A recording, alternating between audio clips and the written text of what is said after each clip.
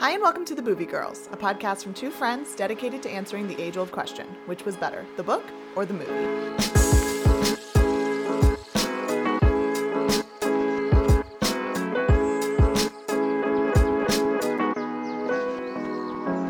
I'm Rosha.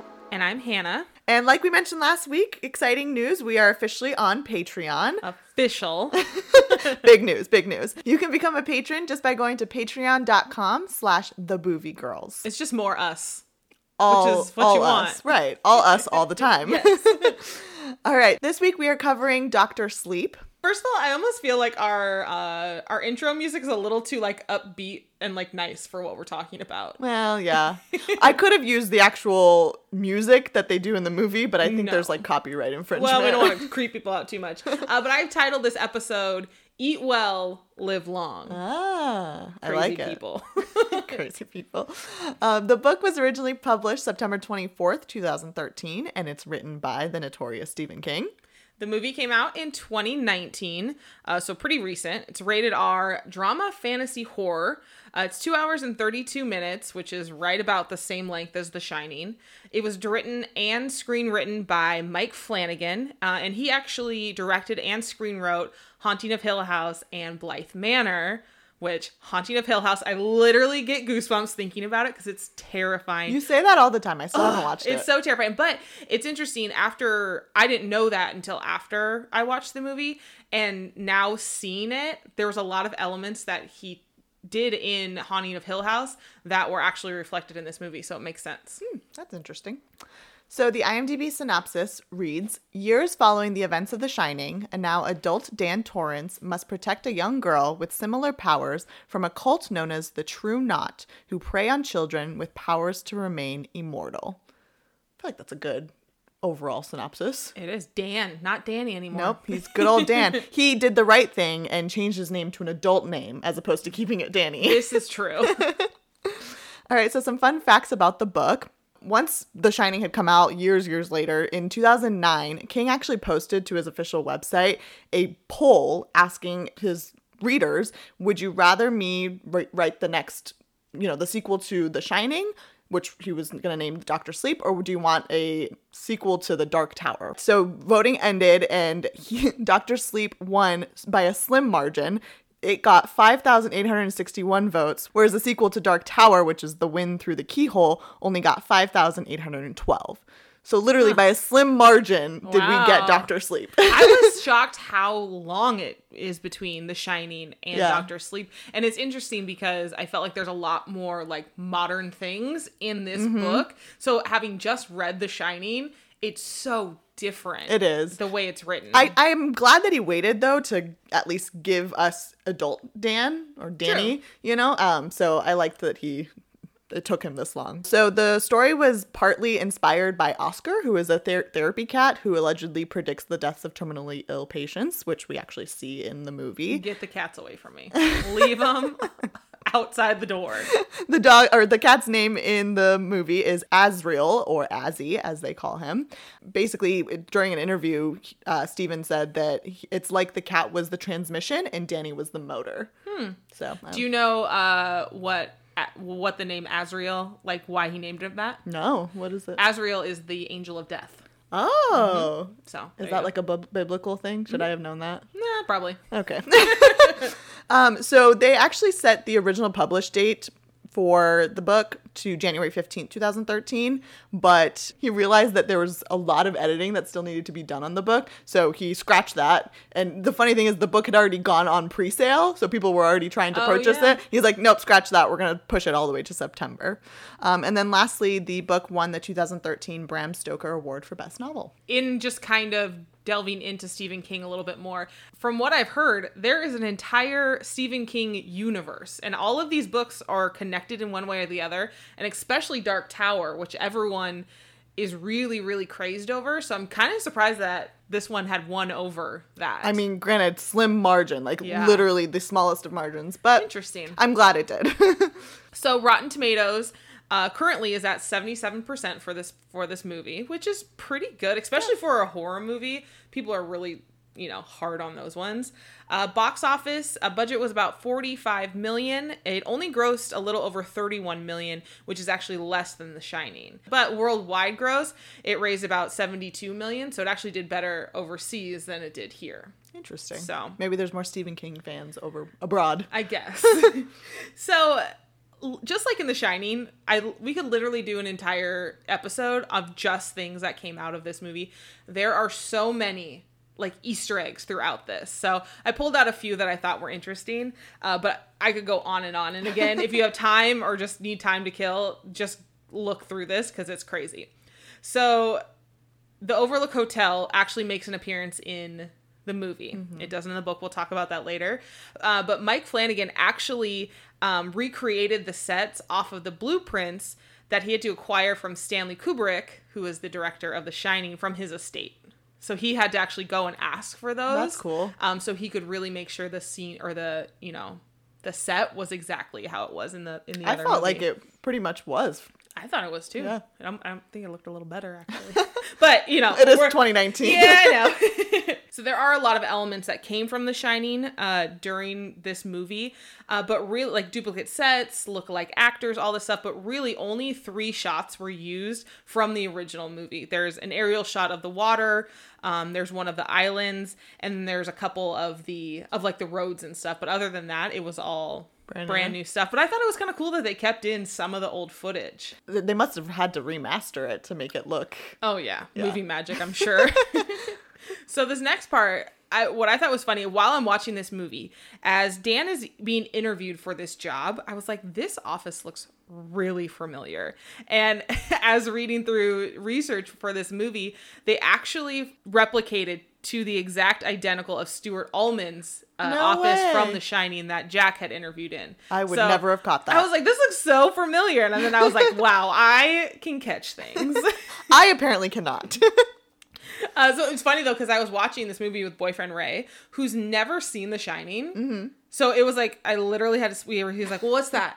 Why is that interesting? I'm like, you haven't seen The Shining. Maybe we should just stop and you should go back. Go back and watch that. That's true. I do recommend like watching The Shining before this one. Well, yeah, like you say, there's a lot of different nods back to The Shining. So it wouldn't necessarily confuse you, but it would definitely make the viewing a lot more enjoyable if you knew what happened in The Shining. Exactly. But also he was asking a million questions. I was like, well, I guess maybe our listeners will have these same questions. I'll write them down.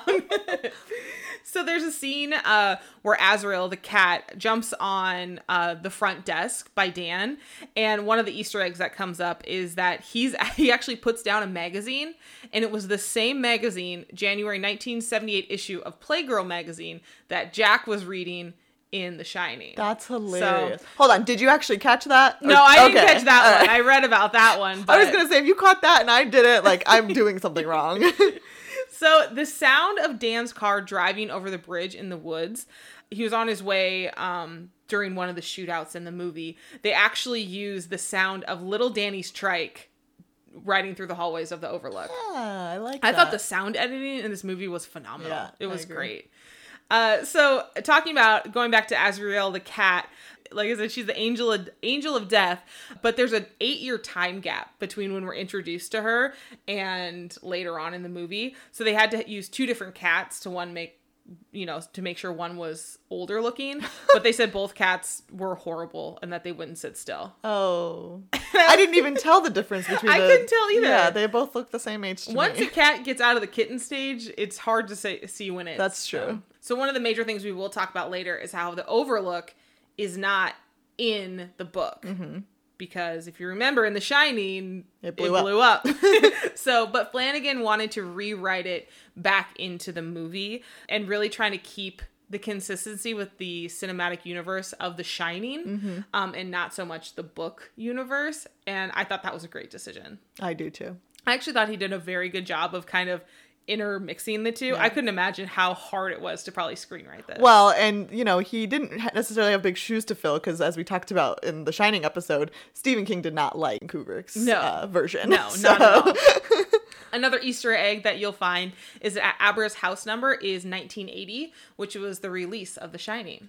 I did notice that. You got that one? Yes. So we talked about last episode in The Shining, the bloody elevator scene. So they didn't use that. That was not reused from the original Shining. They actually redid that scene because they had to make it, because Rose is right next to it, they had to make it look like she was, you know, the right height with it. So they ended up recreating a digital creation, which I'm sure took a lot less time Yes, than probably. it did in The Shining. In Dr. Sleep, the novel, Andy leaves the movie theater, and in the movie, in the book, they talk about how it's Raiders of the Lost Ark that she was going to see, which, if you remember, one of the sets was in The Shining was reused to help shoot Indiana Jones. But in the film, he actually changed it to Casablanca because it was his favorite movie. Oh, well, I like him because it's one of my favorites, Well, too. there you go. It's a great movie. And really, there's just a ton of Easter eggs throughout this entire movie of The Shining, but actually a lot more of the Dark Tower. So I'm thinking, you know, the Dark Tower and all that is, I need to get into it. I was going to say, I think I need to read The Dark Tower. I feel Is like that a it's gonna movie? confuse me. I believe it is. Oh, great. Well, add it to our list.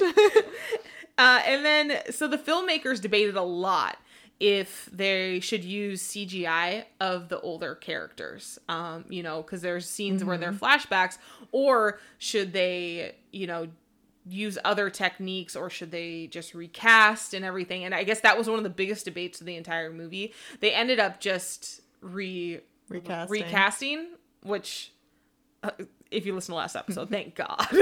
In Wendy's case, yes. I feel like they could have used Jack Nicholson, but on the same note, I feel like the guy that they picked, like, for the most part, did a decent job, like, replicating, you know, the essence of Jack Torrance. Yeah. So, I mean, I think it probably could have gone either way. I can see why they probably debated, you know, a long time about it. And according to Flanagan, Stephen King really liked the idea of giving Dr. Sleep the ending that Kubrick was supposed to give it. Oh in my The God, Shining. that's exactly what I thought. Yeah. And so I think Stephen King, you know, this was almost like, I think he just needed to do it, and he needed it to be done the way that he had envisioned it. And I don't blame him. And I thought he did a fabulous job of kind of, you know, bringing in The Shining and bringing in what actually happened. And I'm excited to get into it. Yeah. So the cast of the movie, Dan Torrance, who is obviously the little kid from The Shining, is now grown up. He's played by Ewan McGregor. He's Obi-Wan Kenobi. Most boyfriend Ray knew that right off the bat. He plays the bad guy in Harley Quinn, Birds of Prey, and he's also Lumiere from Beauty and the Beast. Oh. So I think he looks wildly like Jason Bateman. I thought the same Did you? Okay, thing. because Ray was like, "No, he doesn't." I was like, "No, that is Jason Bateman." There was a couple of scenes, I think it's like towards the end of the movie, where he's like holding the axe, and I'm like, is Jason Bateman like his body double? Like, what's the situation? I'm so happy you thought that, because I thought it was crazy. It was more so once he shaved off the beard, obviously, but that's so funny. So he's Scottish, which I've never actually heard his Scottish accent, but I bet it's fabulous. He admitted that he really doesn't like horror movies. He finally said that he would start watching The Shining because he wanted to do this to do this role. He said he could no longer ignore like this classic genre, and he had the opportunity to do it. So I was glad he did it. Other people that were up for this role were Jeremy Renner, who plays Hawkeye in Marvel, Dan Stevens, Chris Evans, who seems to be up for every role. Everyone loves him. Everyone loves him. But ultimately it went to McGregor, and with Stephen King's blessing. So I liked it. I thought he did a very good job. Yes, and I'm glad they didn't recast, you know, the real Dan Torrance, the guy who played Dan Torrance from the original. He looks nothing like him. That's so Give funny. it a Goog. Yeah. He looks nothing like him. But I thought he did a great job. I did too. I thought it was a definite hit. So Rose the Hat, who is the main villain in the movie, is played by Rebecca Ferguson, and she stars in pretty much all of the Mission Impossible movies. I don't know too much about her, but I thought she did a really good job. She did reveal in an interview that, again, horror is not really a genre or one of her favorites, but she's a huge Stephen King fan, so she wanted to... How can you not be a fan of horror, but you could be a Stephen King fan? Maybe she just likes reading his Look, if, you know, maybe she didn't like the way Kubrick did The Shining. Not a lot of people did, so... All right. She actually won a Fangoria Chainsaw Award for Best Supporting Actress. That's a serious award. Would you like to know what it is? Sure. I never thought you'd ask. The Fangoria Chainsaw Awards are an award ceremony focused on horror films and thriller films. Beginning in 1992, the awards were expanded, and an annual ceremony was inaugurated to give out the awards. And I need to post a picture of the award because it's like a chainsaw, but like kind of looks like something different. Oh. Yeah, so I was like, what is that? So I'll post it on our Instagram. Interesting. Is it an American award show? Not sure. Probably. Because I pride myself on watching all of the award shows. I'm all about award season. What is our favorite season? Award season. So I thought she did good. I mean, in the book, they talk about how she's beautiful and everything, and I thought she was a good fit for the role. I agree. There was because in the book they kind of talk about, when she's preying on these little children, like she gets this weird look on her face. She has this like one tooth that, so I kind of missed that because they switched it in the movie. Her eyes like light up whenever she feeds or she takes the steam or however they say it. So I kind of missed that, but for the most part, yeah, she's beautiful, and I thought she did a really, really good job. Yeah. So Aber Stone, she is kind of like Dan Torrance's protege type thing, is played by Kaylee Curran. I think her last name is pronounced. It's her first major film. They actually auditioned over 800 girls nationwide, and ultimately she won the role, obviously.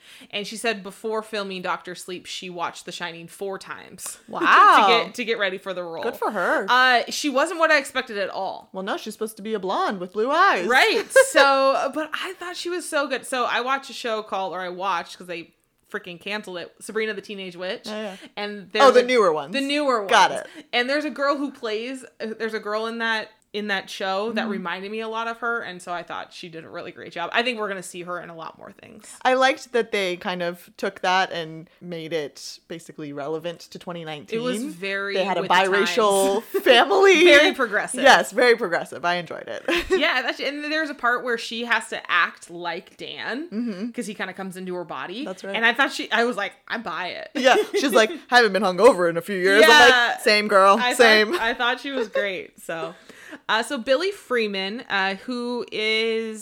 he kind of befriends Dan when he moves to New Hampshire. It's played by Cliff Curtis. He's from New Zealand. He's most famously known for Walking Dead. He was in the Meg, Fast and the Furious. And he's going to be in the upcoming Avatar movies. He was in Fast and the Furious? Hobbs and Shaw. Oh, the one I didn't see. Got it. But yeah, I've seen him in The Walking Dead or Fear the Walking Dead. I love him. The thing I struggled with a lot of these actors, they all had like really random accents. Yeah.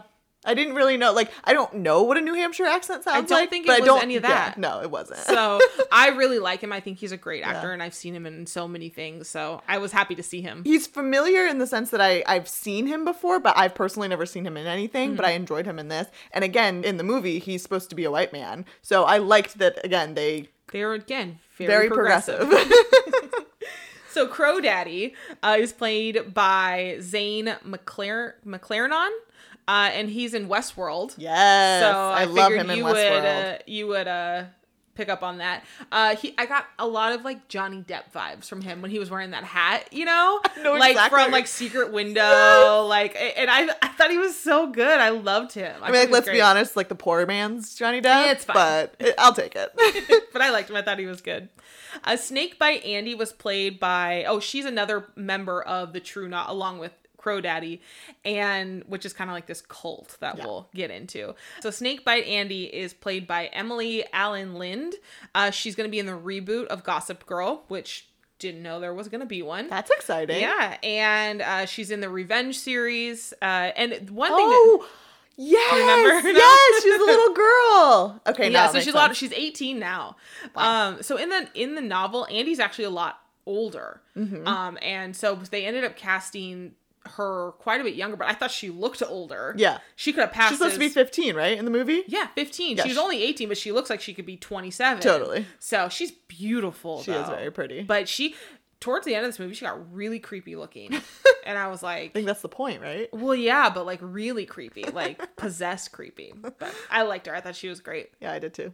So you mentioned earlier that there's a bartender that comes into play at the very end, who's supposed to be Jack Nicholson from the first movie. It's played by a guy named Henry Thomas, and he's actually in Haunting of Hill House and will be in Blythe Manor coming up. And he said that he watched Jack Nicholson's scenes from The Shining hundreds of times to try to master his body language. And I personally think you did it. yeah, I mean, I thought for what, I mean, come on.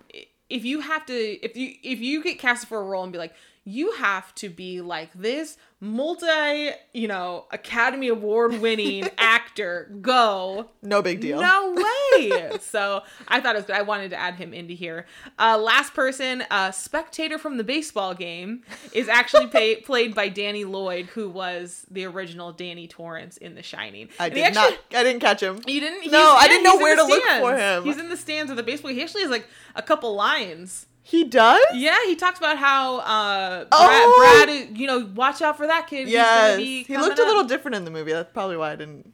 He's old now. He's very old. Like, I know that. So, but I just love that, all these Easter eggs throughout this movie were great. A couple things to note about the cast.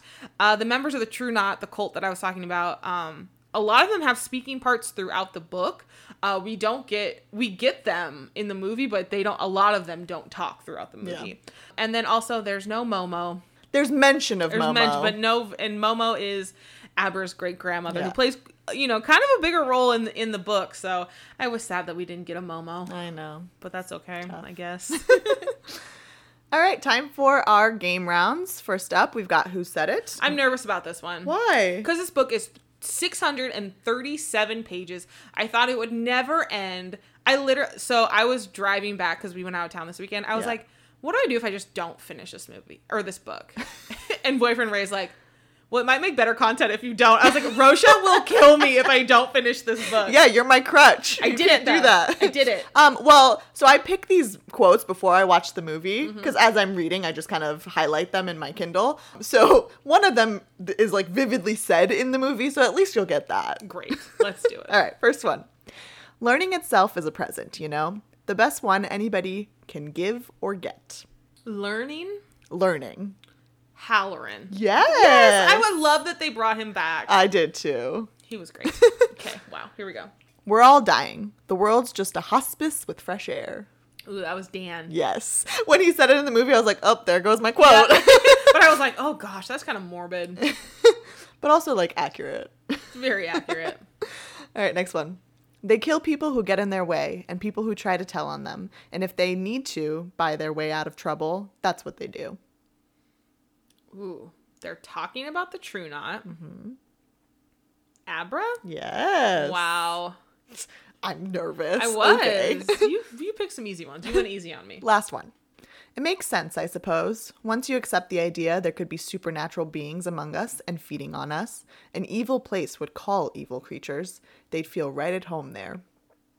Ooh, I have no idea. Give me a hint, guy or girl? Guy. Is he in the movie? He is. Dr. John. Yes. I was a gimme. Yeah, okay, there you go. I was bummed because he doesn't have that big of a role in the movie, but no. I kept it in anyway. Well, good. All right, next up we got F, Marry, Kill. Your options are Dan, Billy, and Rose the Hat. Wow. Dan, Billy, and Rose the Hat? Got a smorgasbord.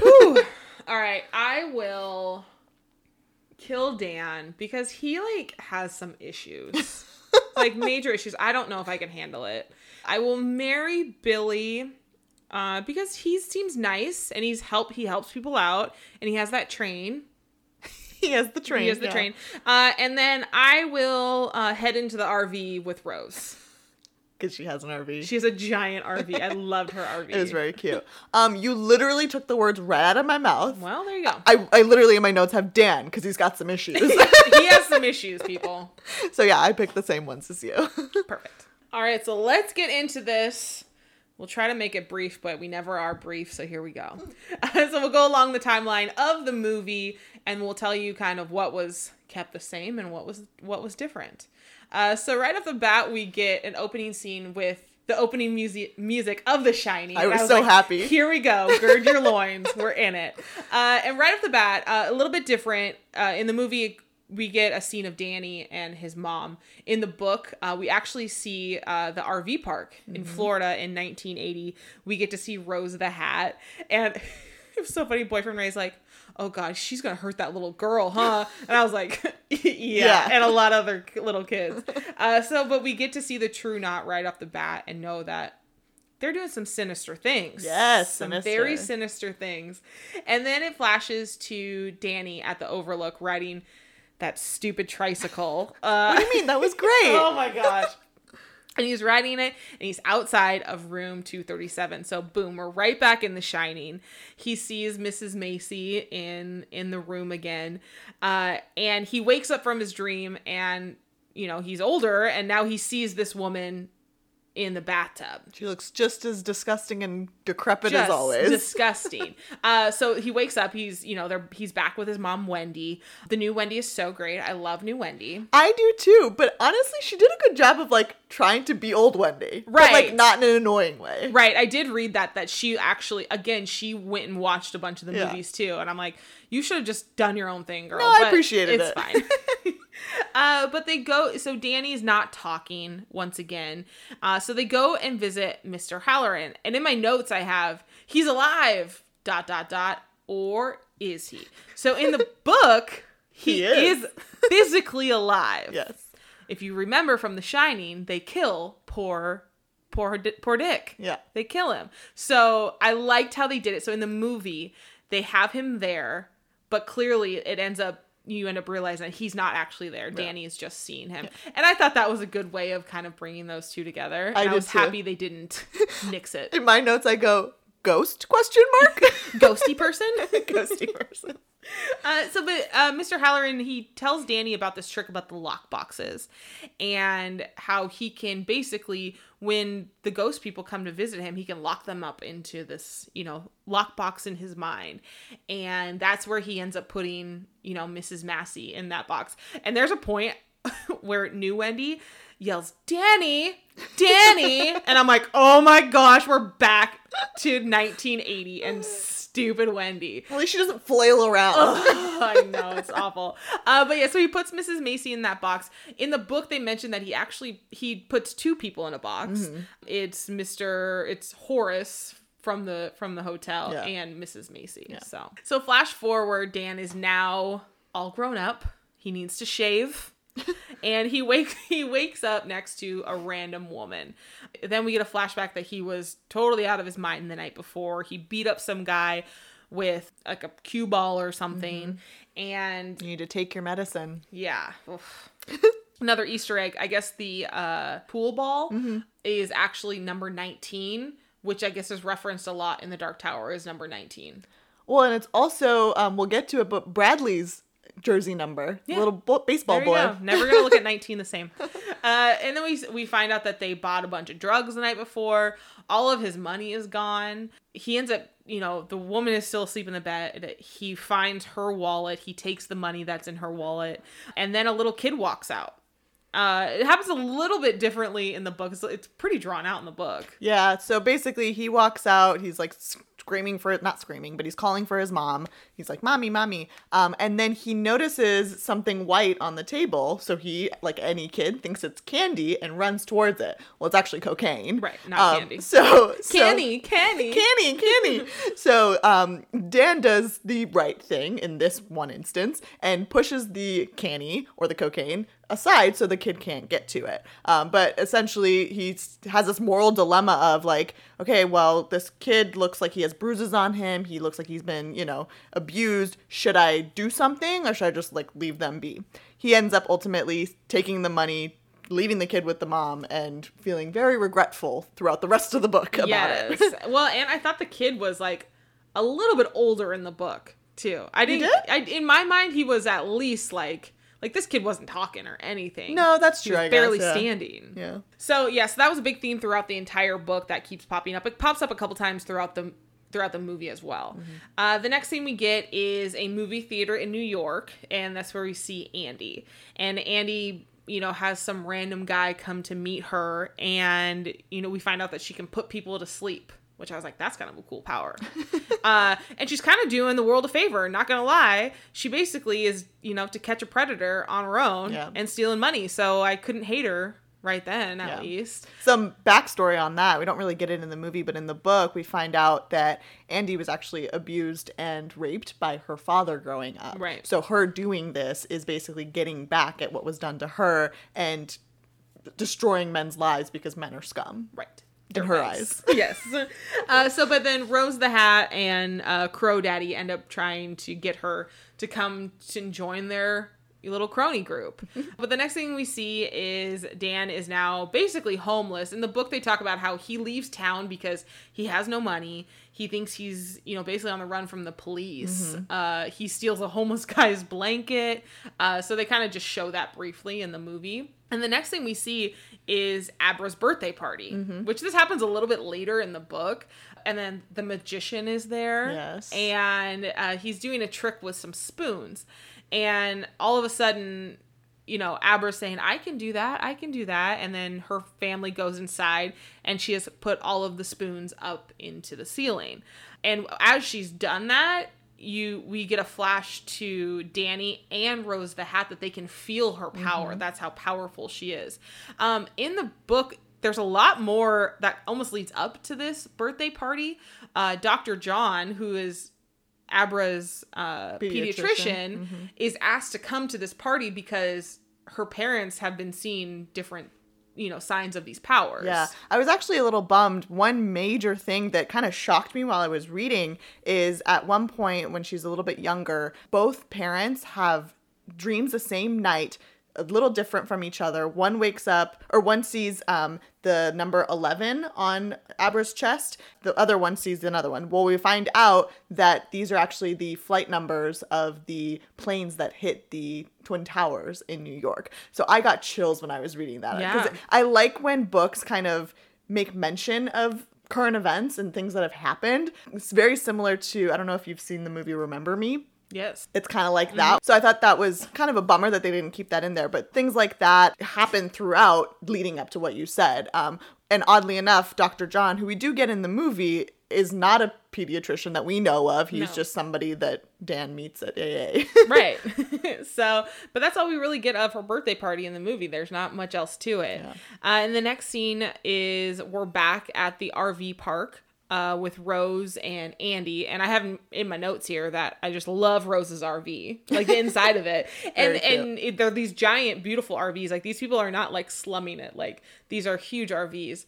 And I also have here that they're like Andy's 15. I'm like 15. I was like, she is not that young in the book, and I ended up reading later that they actually changed that because they wanted to focus more of like the intern teacher type relationship between Rose and her, because in the book they have a sexual relationship. That's right. And so they wanted to kind of keep away from that, I guess. So sure. But like knowing what we know happened in the book, we assume that happened also in the movie. So that's creepy if she had sex with a 15-year-old. Right. It's a little strange. But she offers Andy to become one of them. And this is where she says, eat well, live long. And then we all know what happened. She ends up joining them. But the next thing we get is Dan is now in New Hampshire. So he gets onto a bus in New Hampshire. And what we don't get in the movie is, in the book, Mr. Halloran kind of comes through him and is like, you need to like settle down, like pick a place. And he kind of like almost tells him like, this is your place. Like you need to settle down and this is where you should be. Is it him that tells him or does Tony come to him and tell him? I thought it was Halloran.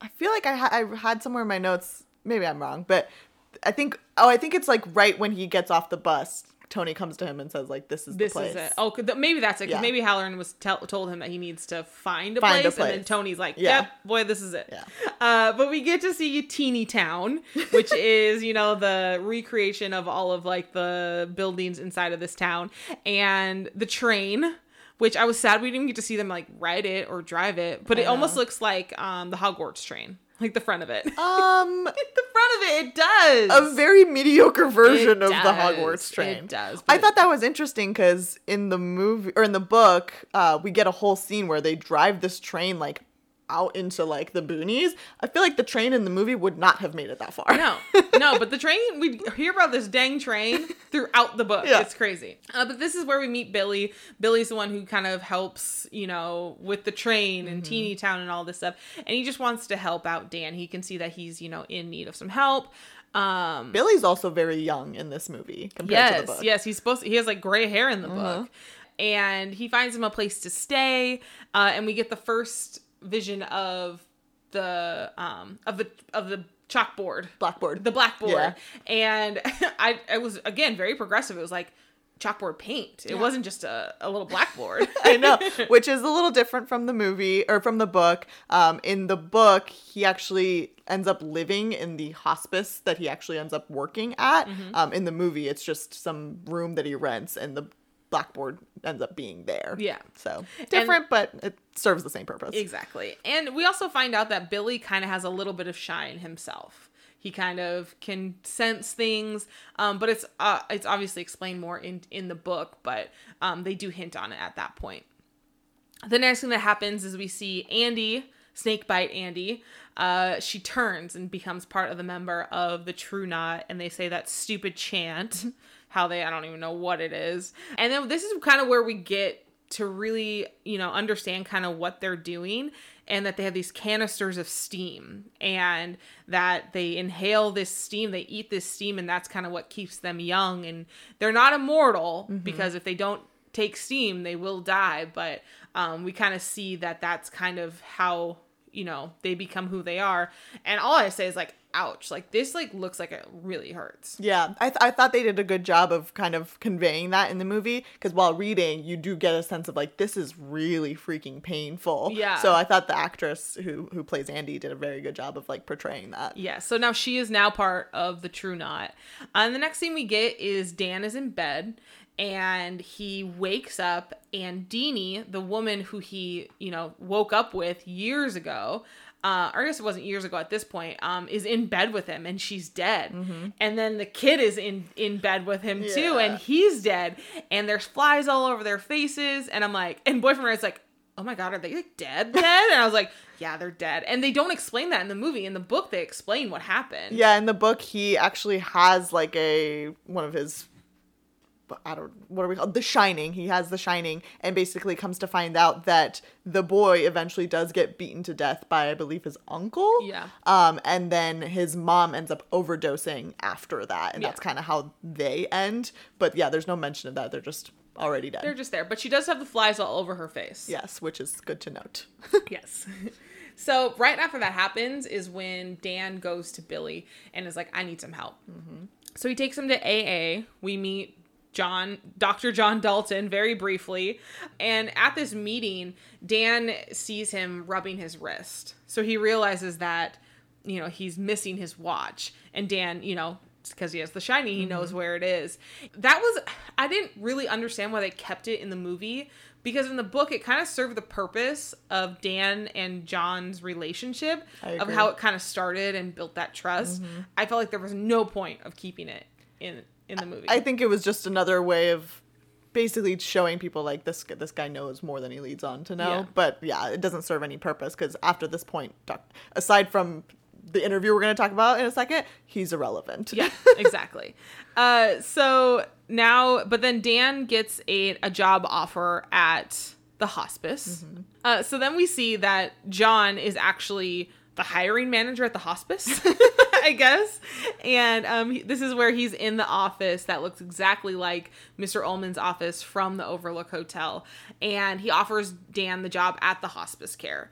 I believe in the book, like Dan kind of had some orderly experience, and you don't really find that out in the movie at all. No, yeah, he had some work, because again, leading up into this, he was kind of going from city to city, kind of doing whatever, any jobs that he could find. So yeah, he has some experience there. And then another thing to note, Dr. John is not the one that offers him the job in the book. There's a whole other character named Casey who he essentially becomes Dan's sponsor for AA. We don't see him at all in the movie. So they've kind of comboed Dr. John and Casey into one character, essentially. They seem to like to do these in these adaptations. Yeah. Just mold people together. I get it, but also, like, if you're going to give me, like, every character in the True Knot, why not give me Casey, too? Truth. But then we get to meet Azzy, you know, just going into people's rooms, telling them they're going to die. And I had a hard time watching this. You know, Dan sits down to this guy who's dying, and he really just kind of helps him through the process. And this scene that we get is really kind of the first time Dan does this, and he's realizing that he can actually help calm these people down. And this guy in particular is the one who gives him the name Dr. Sleep. And the man dies. The steam comes out, so you kind of get the idea that everyone who dies, you know, some sort of steam comes out of them. Their essence comes out of them. It's important to note that the steam is actually white compared to the book, which is red. Yes. So I don't know why they changed that, but they felt the need to. But then he comes home from that, and on the blackboard in his room is written hello. And he writes back. And I don't believe that was that the first interaction on the blackboard? On the blackboard, yes, but it wasn't the first interaction that those two had. So what we don't really get, which I'm almost inferring this, but during one of his AA meetings, he's like scribbling notes and like taking notes, and he starts scribbling this name Abra. Yes. Doesn't know who it is, doesn't know what it means, but he starts scribbling it. I believe we're supposed to understand that she's actually talking to him at that point too. So that's really the first time she tries to communicate with him. Yes. The hello on the blackboard is the first time on the blackboard, but not on the first time that she tries to communicate. And she's very young at this point too. Yes. So now we're flash forwarding 8 years into the story, and I have, thank God, Dan shaved his beard. You now look like Jason Bateman. Yeah. So weirdly enough, and I think they just did this for the sake of the movie, 8 years later actually puts us in 2019, which is when the movie was made. It's not the case in the book because the book was made in 2013. So they kind of, the timing changes a little bit, but not to the point where you notice anything. I didn't notice that at all. Yeah. Interesting. Dan is now 8 years sober. We see him sitting with, you know, older people in the hospice again. You see that he's very comfortable with what he's doing and everything. And he goes back up to his apartment, and he sees on the blackboard it says morning. And it seems like he hadn't talked to her in a while, because he goes, it's been a while since I heard from you. So you're starting to kind of see like, okay, maybe she's in need of something. Right.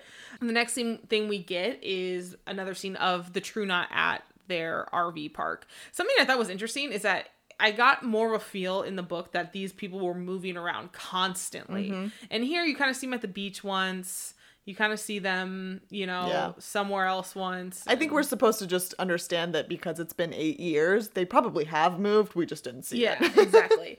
And they really are starting to struggle. They know that they haven't taken steam in a really long time. But then this is where we find out that there's a boy in Iowa because one of their powers is they can track people with The Shining. And so they're trying to track this boy down in Iowa. So now we're in Iowa. And this is the scene at the baseball game where Danny Lloyd, who was originally Dan Torrance, is in the stands. And we see Brad. I think he's about 12. Yeah. I think so. He's walking home. The actor that plays him, he's pretty well known. He played in Room, which I'm sure we'll cover in a future episode. But I feel like he just has this young look to him. No matter what movie he's in, he looks the exact same age to me. He's an ambiguous age. Yes, he is an ambiguous age. But it happens a little bit differently in the book. He's not he's like at baseball practice. Yeah. And he's not feeling good. And that's why he leaves.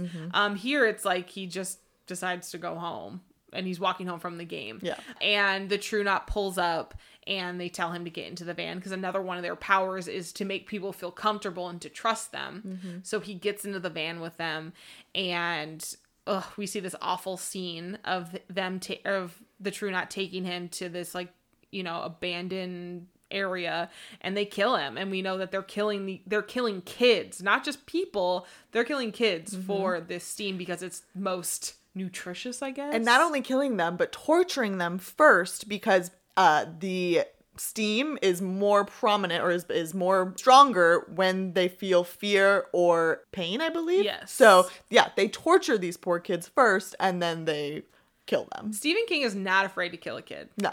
Like in It, kids. This one, kids. Like, Maybe he doesn't like kids. I don't know if I just like, I mean, some people tiptoe around it. He is I think like, he has 3 kids of his own, so. crazy, wild. But when he dies and he's screaming, it wakes up Abra.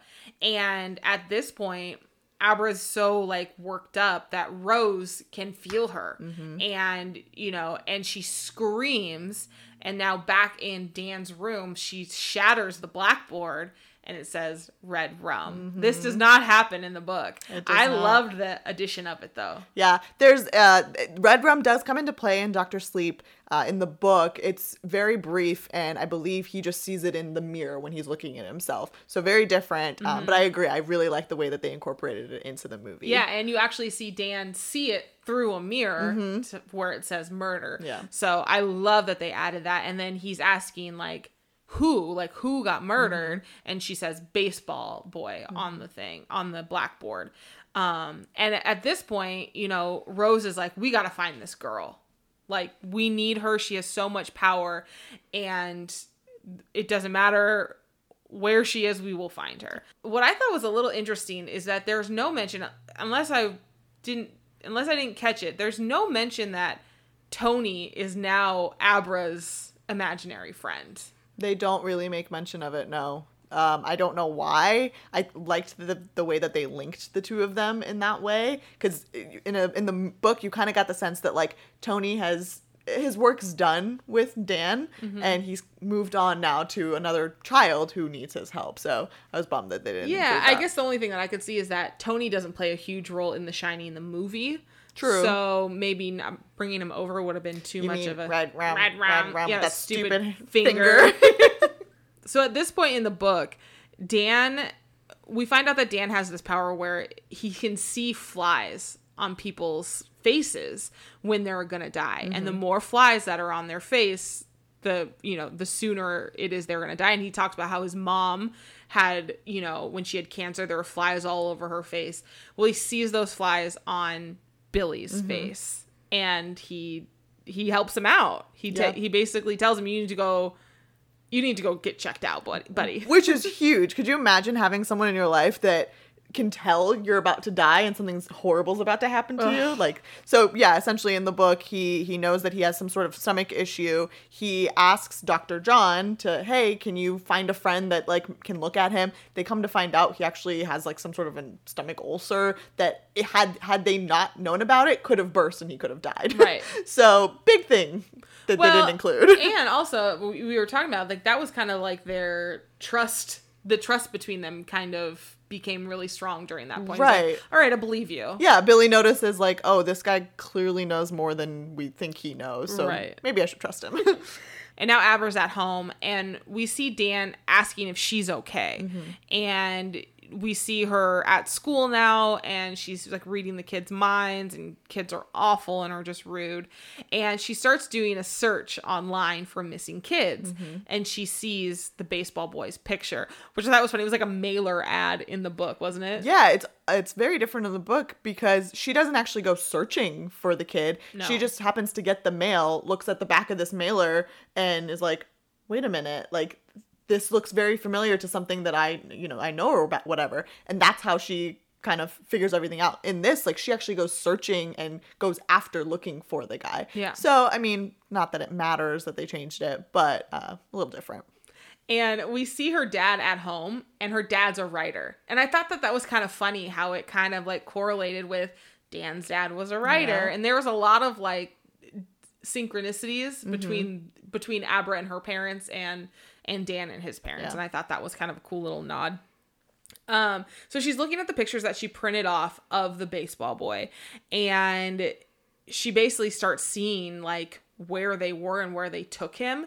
And she sees the signs of, the abandoned plant that they took him to. And she then looks out the window. She kind of starts to levitate a little bit. And this is what I was talking about. This happens in Haunting of Hill House a lot, where they kind of like levitate, and then they go into different scenes, and it happens a lot. So it makes sense that it happened in this movie as well. And she ends up levitating, and she falls into basically Rose's body in the store. They're seeing what each other are seeing. And I thought this scene was going to be really hard for them to act out, because it was almost hard to understand in the book, I think, a little bit as well. It was just a lot. Yeah. A lot. Like, that was one thing about the movie, about the book, is that there was so much to explain all the time. And then it's like something happened, and then someone had to tell somebody what happened. And I'm like, I know what happened. It just happened. So that was one of the struggles I had with this book. And then at one point, you know, when Abra finally realizes that now Rose is in her body, in her mind, she screams and throws Rose back from in the grocery store. She shatters the cooler or the fridge too. Yeah.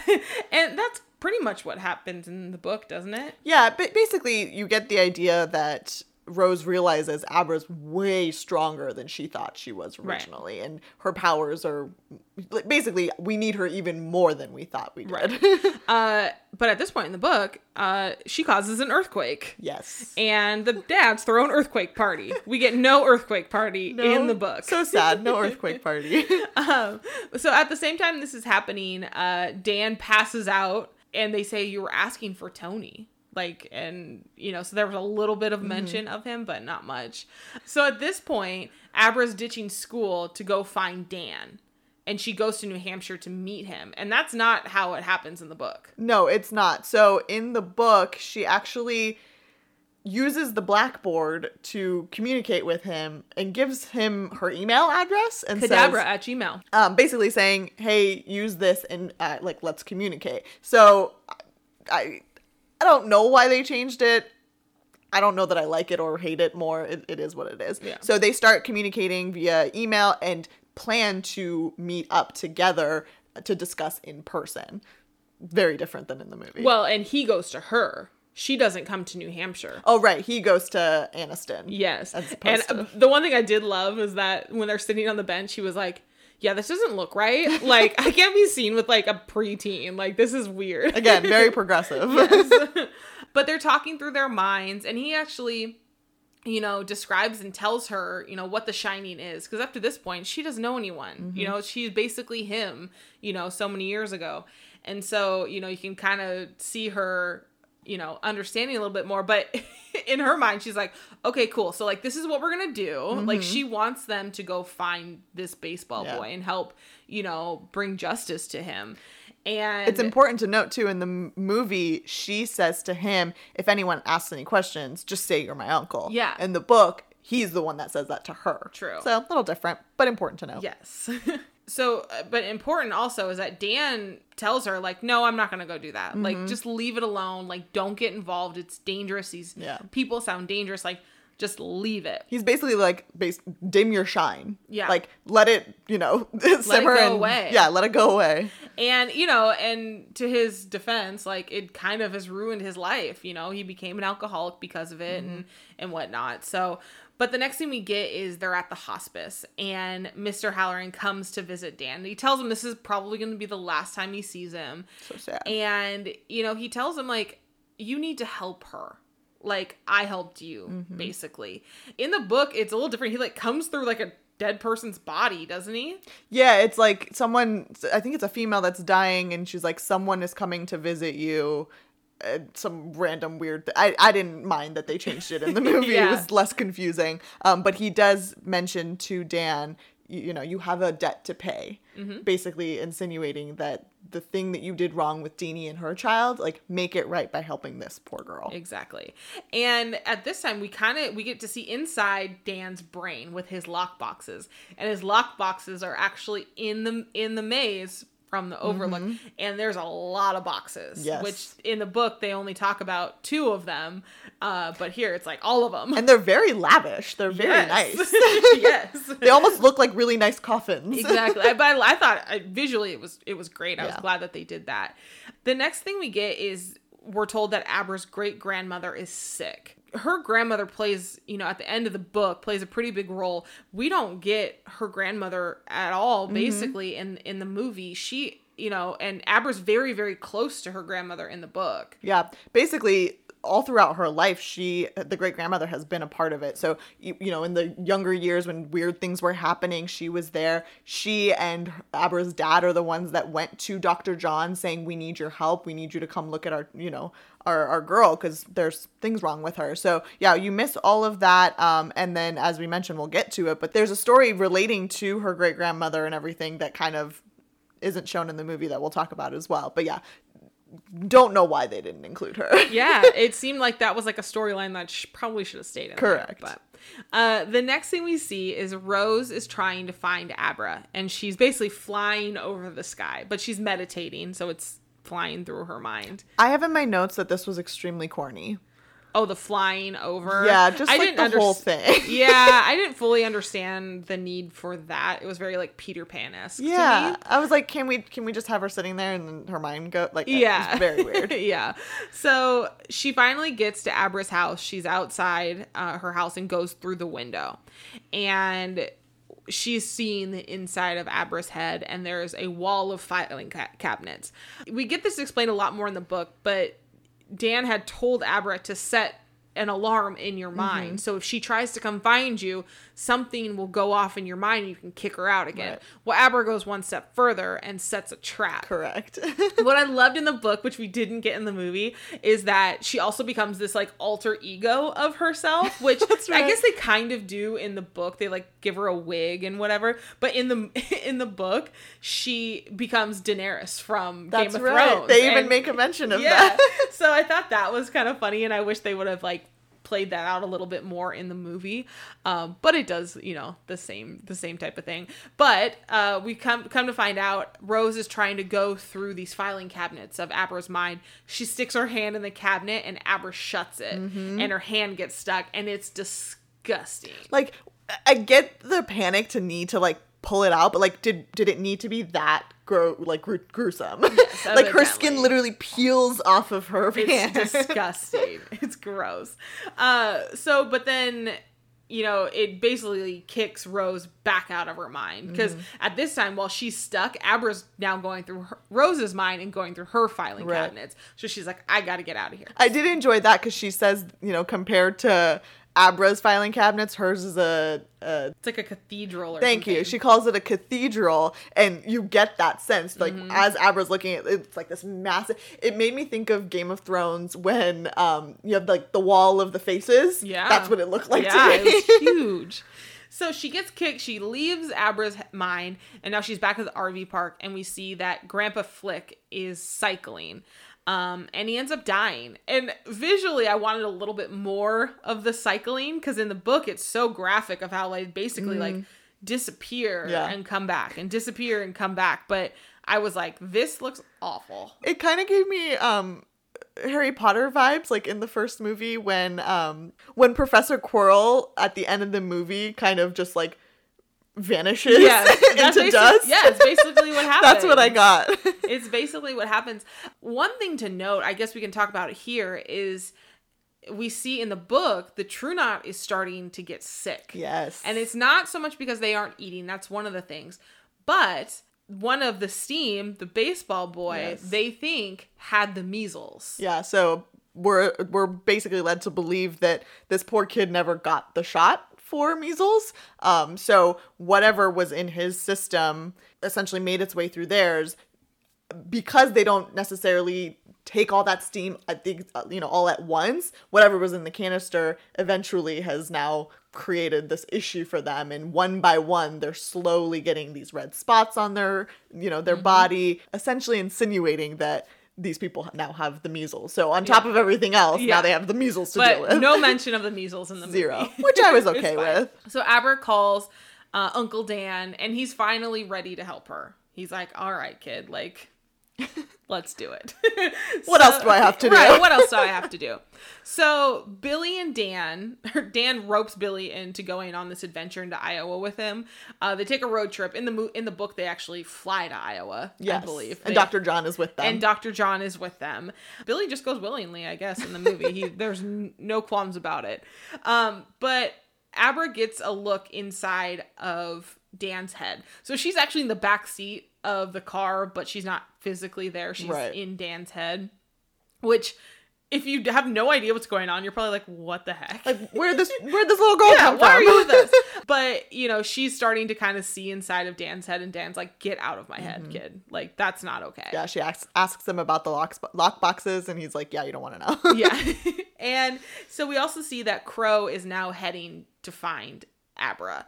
And in the book, Rose is like, I don't want to go. Yeah. Like, she's too powerful. I don't want to go. And in the movie, Rose really wants to go. She wants to be a part of this. And they convince her not to go, that she needs to stay with the knot. Yeah, I think we lose a little bit of the essence of Rose, because in the book, she is the queen bee. Like, she is the decision maker for everything. And we lose that because if she's quick enough to be like, okay, yeah, you said I can't go, I won't go. Like, right. We lose a lot of that. They were in the book, they're all like, why wouldn't she go? Right. You know, so I thought that was a little different, and not sure exactly why they changed that part. But Abra leads Billy and Dan to Brad Trevor's body, and they find his glove, and it's awful, and it's disgusting. And you know, in the book, you know, having read the book, we know that they end up covering the boy's body back up, and they say that they're going to call the cops later. Who knows if they did. But Boyfriend Ray's like, are they just going to leave that kid there in the grave? And I go, there's a whole thing. Yeah. Like, there's a reason why they can't just call the cops right now. Because imagine, like, how suspicious would you be if you're the one calling, like, hey, by the way, there's a random body in a random abandoned plant. You might want to check that out. They're like, oh, really? Please come into the station. But it's like in the movie, they don't even mention, they don't mention if they do anything with the body. So I thought that was kind of interesting. In the interest of time. I guess so. So at this point, Dan says that Abra needs to tell her parents. And they get back to Abra's house, and her dad is pissed. Rightfully so. So in the book, it happens a little different because Dr. John plays a little bit bigger of a role. Yeah, so because Dr. John is her pediatrician, they have a little bit more, like, respect for him, trust him more, and Dr. John's the one that's kind of like, you need to listen, like, this is a big deal, because he's also now gone to the gravesite of Bradley Trevor and knows this is no joking matter. So I think they believe him a little bit more because of Dr. John.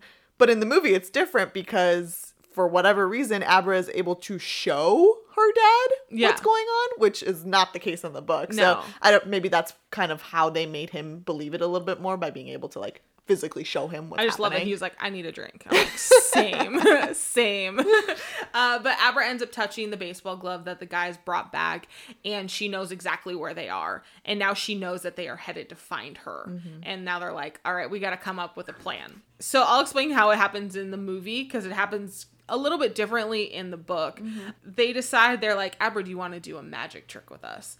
And so they're all headed to the woods. So Dan and Billy are headed into the woods, and Abra is too, supposedly. Mm-hmm. They get to the area where they're coming to find her. And the True Knot shows up, and Abra's just kind of sitting on the park bench. She's just sitting there kind of meditating. Mm-hmm. And Andy comes up to basically drug her, like tranquilize her. And the second she puts the needle into her neck, it turns into Abra's stuffed bunny Hoppy. Which I loved. Yeah, so she did this little magic because Abra is actually sitting at home with her dad at this point. So, but then from the woods, Billy and Dan start basically just shooting out the True Knot one by one, and so we see them all start cycling, and we see them all die, and then Andy runs into the RV. She comes out, and she's just about to kill Dan, and Billy comes up and he shoots her. Mm-hmm. Dan realizes, like, she has powers, like she can make you do whatever I said, whatever she says will happen. And so Billy goes over to her, and right before she dies, she says, "Kill yourself." And so then Billy turns the gun on himself and he kills himself. And I'm like, no. What happened? I was like, why? I was like, Billy doesn't die in the book. I was like, you got to be kidding me. It really annoyed me because in the book, Andy her powers are not that strong. No. The only real power she has is the making you go to sleep. Right. So these, like, powers where you can, like, persuade people to do things, I'm like, no, what is this shit? Like, yeah. Where did this come from? And I was just like, Billy. And I was like, Billy, you still have things to do in this movie. Yeah. So that was, like, crazy to me. And then, you know, we find Abra and she's like, where's the crow? Where's the crow? Coming to find out he is inside Abra's house and he drugs her with it. And then we see her dad on the ground and they killed her dad. At first I saw the knife, like, you know, like it's like zooming in and out, and I was like, oh, maybe it's like a small puncture wound. I thought it was like, oh, maybe he drugged him too. It was just a giant syringe. And I'm like, oh my God, they really just killed 2 people that did not die in the book. Back to back. Yes, so that did not happen in the book. Mr. Flanagan gave 0 Fs. He's like, no, they're all killing dying. everyone. But yes, very different than the book. So in the book, they devise a plan that basically Abra's going to go to her friend's house and basically keep herself busy, but also her mind is still going to be with Dan. They actually use the train, the famous train from Teeny Town, yes, to ride off into, you know, whatever abandoned area that they're going to go to. But because she is in his brain, that leads the True Knot to believe that that's where she's going. She's supposedly going on a picnic with her dad. So they, you know, are led to believe to go there. What we kind of know is that they've actually made a stop at Anniston to get gas. What we later find out is that's where the Crow has kind of separated from the group because he had a feeling that something wasn't right. So that's kind of how we get to that point. But the True Knot get there. There's still an ambush in the book. You know, Billy does not die. No. But Billy's not even there. Yeah, he is. No, Billy is outside of the house. He's standing guard outside the house. That's right. Yeah. So it's Dan, Dr. John, and her dad. Yes. That's right. And her dad. Because I was like, there's definitely 3 people. Yes. So that's kind of how the standoff happens in the woods. And then back to with Mr. Crow, how he kidnaps her is she actually, while she's at her friend's house, pretends that she has menstrual cramps and is like, I'm just gonna go home. Her house is 2 doors down. So she walks home. Everything seems fine. But as she's like screaming to Dan, like, where's the crow? Where's the crow? He crawls up behind her and drugs her.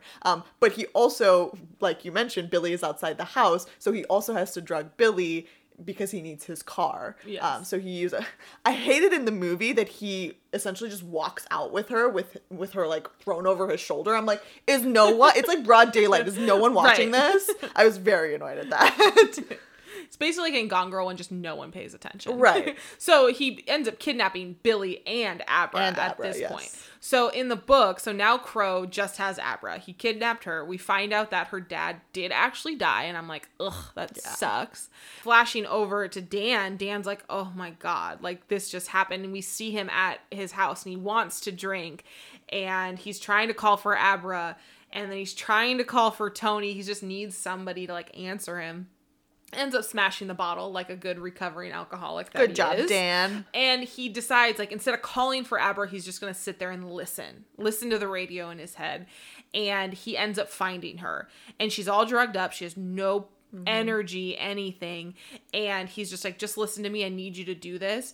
And he's able to jump into her body. And this is the part I was talking about earlier when she kind of comes to in the back of the car and is acting like Dan. I mean, basically it is supposed to be Dan. And I thought she did a great job. Yeah. They do what's called in the book the turning of the wheel, which essentially is kind of what she did with Rose the Hat as well, where they're able to essentially bring their mind into that person's body. So looks wise, she still looks like Abra, but mentality wise, she is now Dan. Exactly. And so they go back and forth. At this point, Crow realizes what happened. He knows that that's not Abra anymore. And so at one point, she realizes he doesn't have his seatbelt on anymore. So Dan takes control of the wheel and basically flips the car into a tree. Yeah. And freaking Crow goes flying through the windshield. And I'm crazy. Like, oh my gosh. I was like, this is wild. Everyone is dying. And at the same time, Abra starts, after she realizes that he's dead, she goes up to him and is like, I hope that hurts. Which she actually says in the book later on with somebody else, but I like the point where she did it then. Yeah. But Abra's walking down the street. She sees a vision of Rose, and she just walks right through her. She's like, I don't care. And this is where she says bitch child, which is a big theme in the book. She calls her that, you know, quite a bit.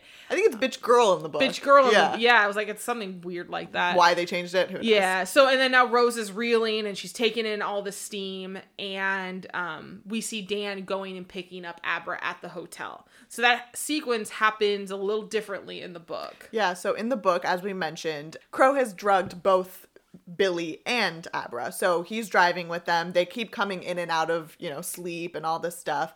Well, long story short, they have a standoff because Billy actually had a gun in his glove compartment that the Crow finds. Shots are fired. People are, you know, there's a whole like situation happening. But essentially, similar to kind of what Dan did in the movie, they're able to mind trick him to turn the gun on himself, and the Crow ends up shooting himself. So that kind of, you know, alleviates that problem. But the difference is now Billy is with Abra in the book. They're able to kind of drive to a motel and spend the night and kind of relax and like figure out what their next plan is. I felt really bad because in the movie she's all alone. I mean, in the book the whole gang comes and gets her. Her mom comes in, like they all come and get her. Yeah. So I think it shows like it shows how strong she really is, that she's able to do all of these things and still, like, yes, she feels like she has Dan in the back of her head, but essentially she's alone for the majority of this. So at this point in the book, a pretty big twist is revealed.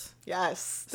Which we don't get in the movie at all. Yeah, this was another one of those I had goosebumps because I was like, wow, what an interesting turn. I didn't either, not at all. So as we mentioned, Momo, who is Abra's great-grandmother, we find out that, long story short, Abra's mom's mom, which would have been her grandmother, has passed away. But when she was younger, she had a baby out of wedlock. She had her mom, Lucy, out of wedlock.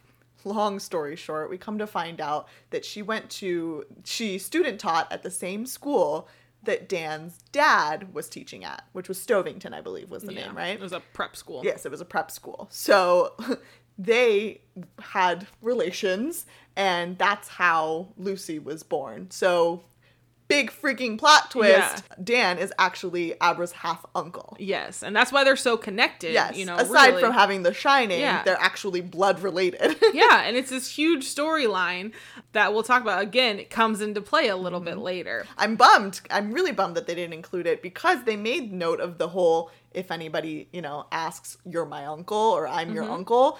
And that kind of had more meaning in the book, whereas in the movie, it's just like, oh. Not so much. Yeah. Well, and another thing that they didn't include in the movie is they actually have Abra call Rose multiple times and, like, antagonize her.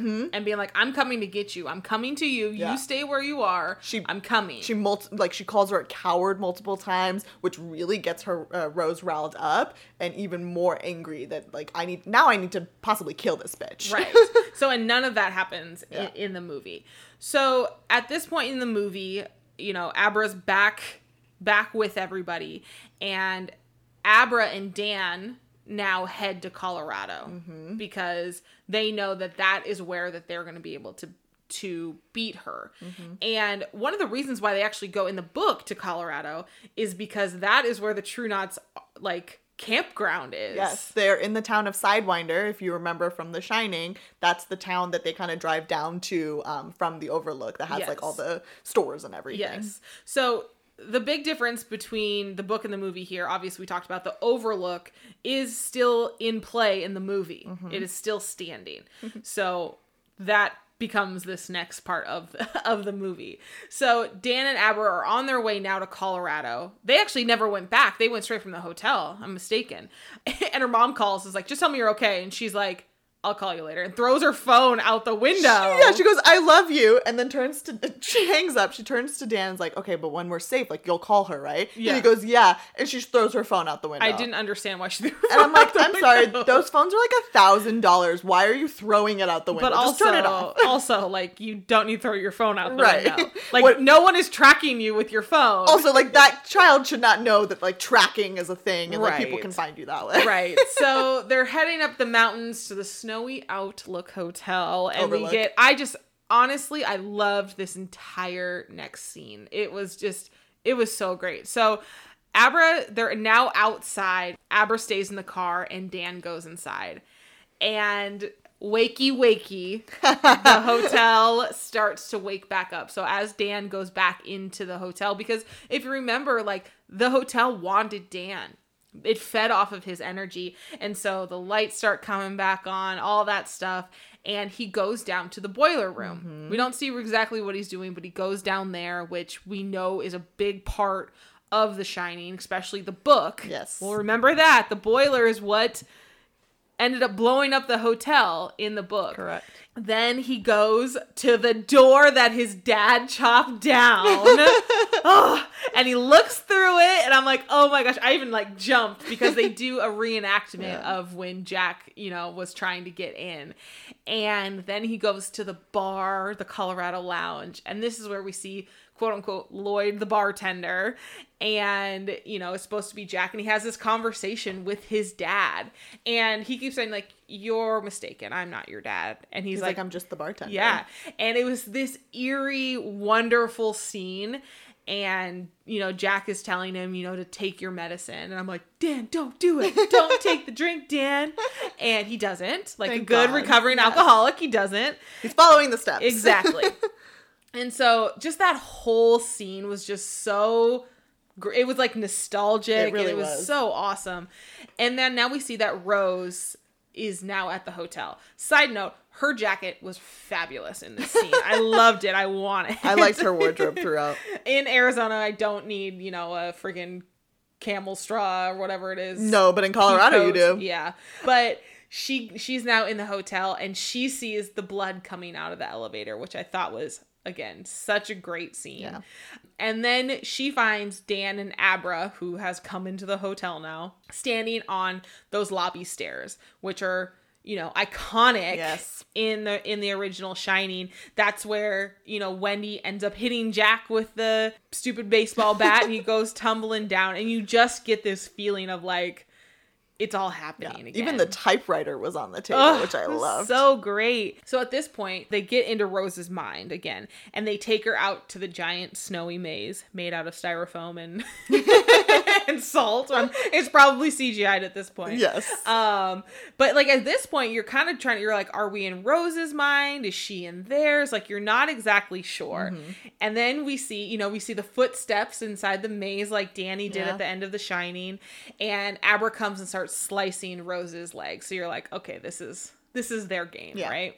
Rose ends up grabbing Abra by the throat, and Dan is trying to put her in one of those lock boxes, and it's not that easy. Yeah. Too easy. You're not going to get her that way. She recognizes that, oh, wow, you're actually just the bait. Yeah. Like, I'm not dealing with the real thing right now. Yeah. So she doesn't get into the lockbox, and, so now they're back inside the lobby on the stairs, and she throws Dan down the stairs just like his dad.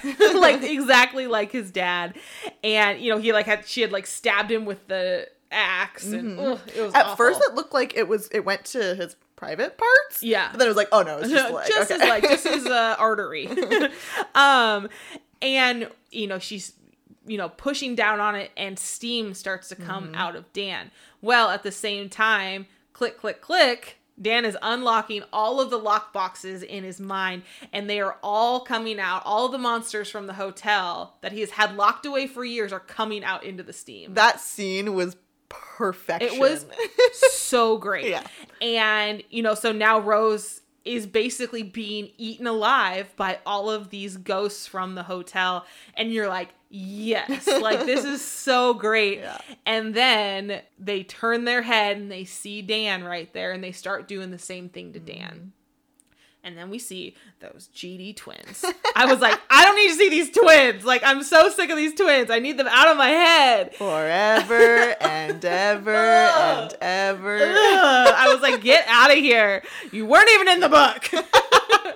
But anyway, so Dan is now possessed just like Jack was. And he's trying to find Abra. He's going through the hallways, same mannerism as Jack. So Abra finally gets to room 237, which we all know that's Mrs. Macy's room. And she goes in, and, she can see her, And now Dan walks in and he's super possessed, super creepy. Yeah. And It's like one glass eye, one regular yeah, eye. it's awful. But she pulls Dan out for a minute. And you know deep down that he knew what he was doing. Like, he was doing this for a reason.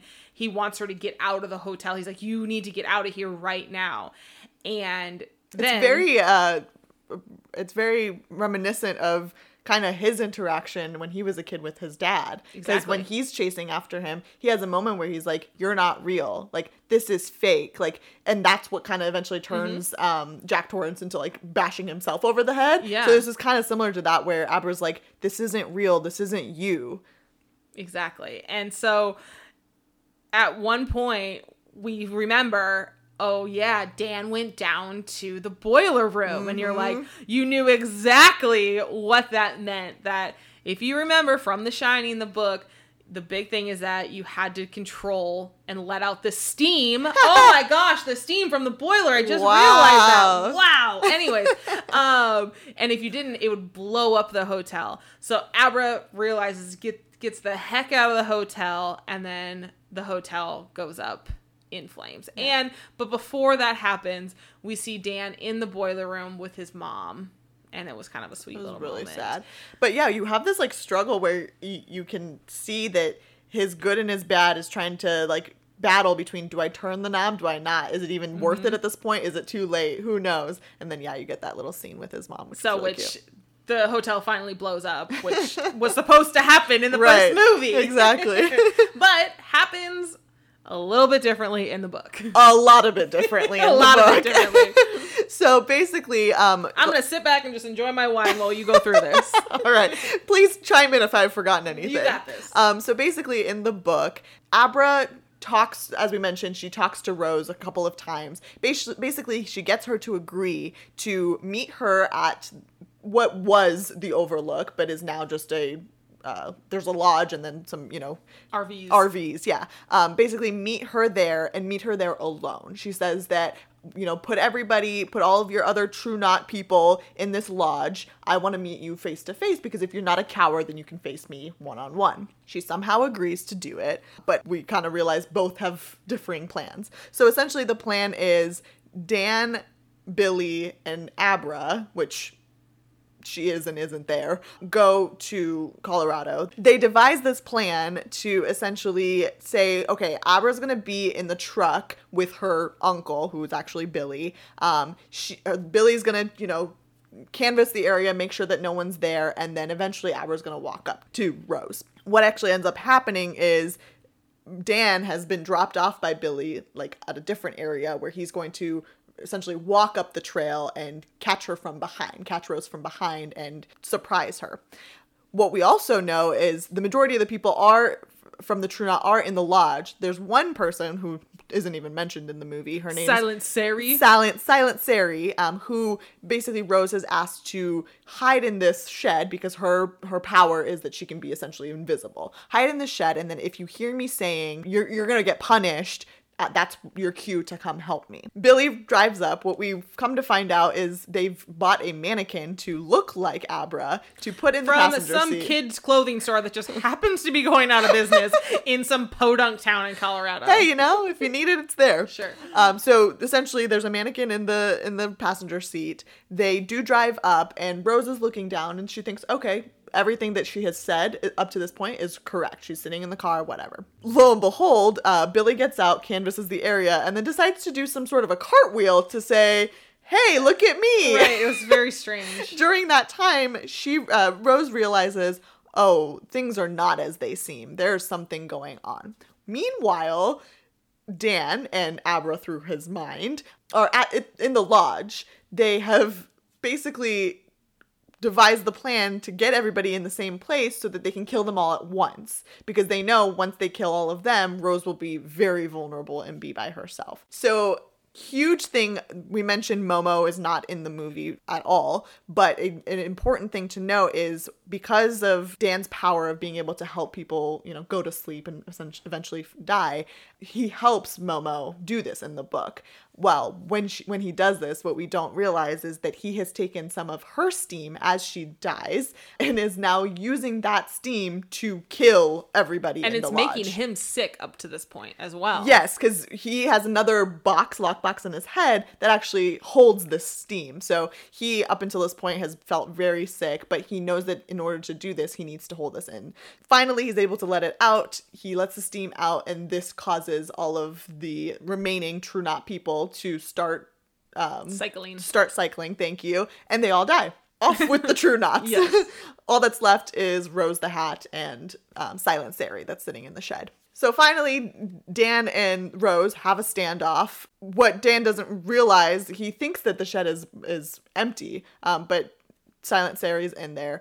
When Rose gives the cue, Silent Sari notices that there's another entity in the shed, and this person or ghost ends up being the Horace, thank you, from the hotel, who Dan was able to let out of his lockbox once they got there, because he's like, oh, he can be useful. Right. So he sets them off, and that's who ends up actually killing Silent Sari. So now she's really alone. Rose is really alone. Again, they have a standoff. Long story short, she somehow falls off of the mountain or something. She breaks her neck, and that's essentially how she ends up dying. What we come to find out is they do make a quick mention of this at the very beginning of the movie, that her hat is magical, that it has magic. So what Abra, through Dan's mind, is like, we need to burn this hat, because whatever essence there is, it's still kind of in this hat. So they burn the hat, and then